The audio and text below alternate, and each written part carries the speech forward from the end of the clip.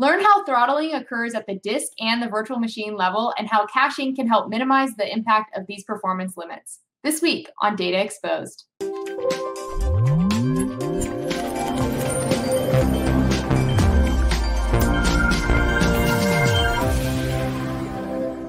Hi, I'm Anna Hoffman, and welcome to this episode of Data Exposed. Today, I'm joined by David Pless, a program manager on the Azure data team. David, thanks so much for joining us today.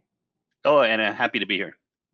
Always a pleasure to have you on the show. And today we're going to be talking about optimizing storage performance in SQL Server on Azure virtual machines. And before we get into it, I'd love to get your take on why should people care about optimizing storage performance? Yeah, so optimizing storage performance is one of the most critical areas to address when architecting for scalability. With SQL Server on Azure virtual machines, this is like a really important topic.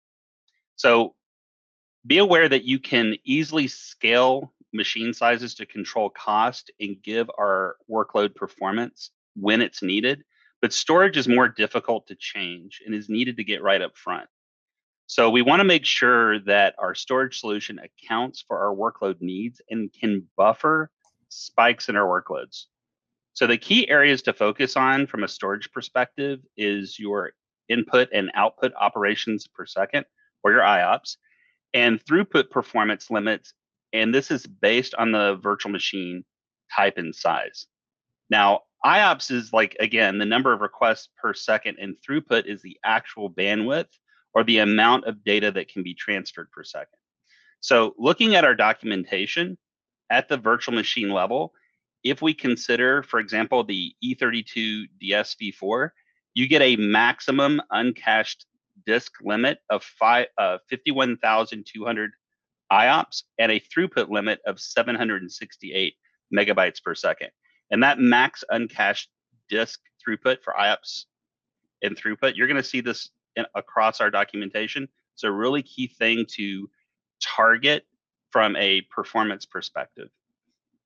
Keep in mind, when we push against these limits at either the virtual machine or the disk level, this is when capping or throttling will occur. Now looking at our disk, our virtual machine storage, the disk and the data will also have their own IOPS and throughput limits. The larger the disk or the virtual machine, the more IOPS or throughput you'll get at either level. So we recommend using premium disks for managed storage and the memory optimized virtual machines for SQL Server workloads. Azure Premium SSDs is the best option for production SQL Server workloads, but they can be used with VM series only that have premium storage capabilities. So shown here is a snapshot again of our Azure disk documentation. I did this intentionally, so this is exactly what you would see if you look this up online in the documentation. If you see the P30 disk, you'll see that you get 5,000 provisioned IOPS and 200 megabytes per second throughput per disk. Okay. Awesome. That is really interesting. Thanks so much, David, so far. I think what would be really cool is if you could take us through like some scenarios, and I know you've prepared some that kind of let us understand like the different scenarios that throttling occurs and how we can minimize that impact. Right. So again, this happens at both levels. So I think this is going to be pretty important. So first, let's talk about disk IO capping. Keeping in mind that Azure virtual machines are going to have IOP and throughput limits based on the virtual machine type and size, and that all disks will have their own IOP and throughput limits. In this example, we're going to walk through how performance can get capped when the application requests more IOPS or throughput than what's allotted for the attached disks. When capped, applications may experience suboptimal performance through increased latency. And I say may because it depends on the degree of throttling. And this is why it's important to measure. So let's take this example of the D8S V3. We have this machine that has 8 vCore, 32 gigs of memory. But the key piece here that we're focusing on is the 12,800 uncached IOPS for this machine. So in this case, we've configured 3 standard P10 disks. There's one P10 OS disk that's used for the OS that supports up to 500 IOPS and then up to 100 megabytes per second throughput. And there's two P10 data disks that each support up to 500 IOPS and up to 100 megabyte per second throughput. So here's the process. The application is requesting 10,000 IOPS. Through the machine, we are then breaking down these requests. And just imagine that there's 1,000 IOPS requested to the OS, and there's 4,500 IOPS requested to each data disk. Here, we've already run into a problem because the P10 only supports up to 500 IOPS and 100 megabytes per second. So they're only going to return at that limit, and therefore we are throttling to only 1,500 IOPS being 1,500 IOPS to the application when it requested 10,000. So in this case, this would be a significant amount of throttling, and it's at the disk level. Okay, so how do you address this? Again, we have the same scenario. The difference is we've upgraded our disks, and we upgraded them from the P10 to the P30. And what that's going to do is improve us from 500 to 5,000 IOPS, from 100 to 200 megabyte per second throughput.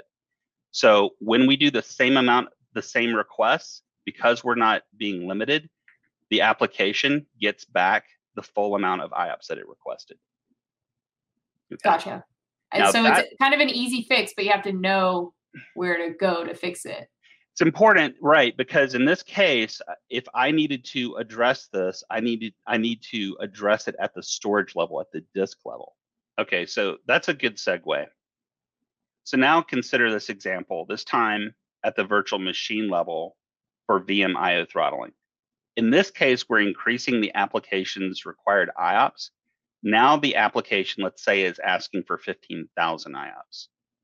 Again, we have the same standard D8S v3. The key piece here, again, is that 12,800 uncached IOPS for the machine. We've already upgraded our disk to the P30, so we're not going to have an issue there. So when we break down the request, in this case, let's just imagine that the request is evenly broke down. 5,000 IOPS to the OS, and then 5,000 IOPS broken down to each data disk.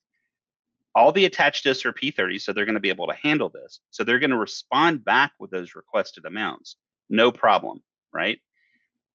The issue is that the VM, the D8S v3, can only return 12,800 IOPS. This is what's being limited, and this is where the limitation is being returned to the application.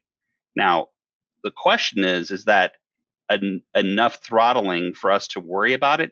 That would all come down to the application experience and monitoring. Quick question, David. Is it also possible to be capped at the throughput level? Yes, you definitely can. So when we think of IOPS, I tend to think of like OLTP applications. Mm-hmm. If you have like a data warehouse or heavy reporting environment, we tend to worry more about throughput. Most workloads are mixed. The examples we're showing here are IOPS, but you can also be limited at the throughput level as well. It's a really good question. Okay, so let's talk about these different buckets, this uncached versus cached limits. We've been talking this whole time about uncached IOPS and, to Anna, to your question, uncached throughput. So there are two limits. The maxed uncached disk throughput, this is the default storage maximum limit that the virtual machine can handle. This is what limits what we've been talking about so far. But the max cache storage throughput limit is a separate limit and only applies when you enable host caching. And we definitely want host caching. Host caching works by bringing storage closer to the VM so it can be written to or read from very, very quickly. So the amount of storage that we have available to the VM for host caching is going to differ between VM series and size. So for example, the D8S v3 comes with 200 gigs of cache storage, 16,000 IOPS, and 128 megabytes per second throughput. You enable host caching when you create your virtual machines and attached disk, but you can adjust it later on. Got it. And do we support enabling host caching on all disk sizes? So host caching for reads and writes is supported on disk sizes less than 4 terabytes. So this means that any disk provisioned all the way up to 4,095 gigs, just under 4 terabytes, can take advantage of host caching. Cool. All right, so let's look at how this is set up. So in the Azure portal, just under the virtual machine disk blade, you can adjust the host caching to match your workload requirements for each disk. You can set it up to none. This means just no caching would be used at all. Read only, and this is for workloads that do read only operations, or read write, and this is like a balance of read and write operations. For SQL Server workloads, for our SQL Server data files, we recommend that you use read only for data files, and let's say your remote TempDB configuration. Typically, we would want TempDB on the ephemeral drive, but if, like, let's say it's too large to put on the ephemeral drive, then you could put it on the remote store. In that case, you could use read-only caching. We recommend that you do not use caching at all for the log file. The log file would not benefit from read caching, and you're basically losing the cache where it would be more useful for other storage needs.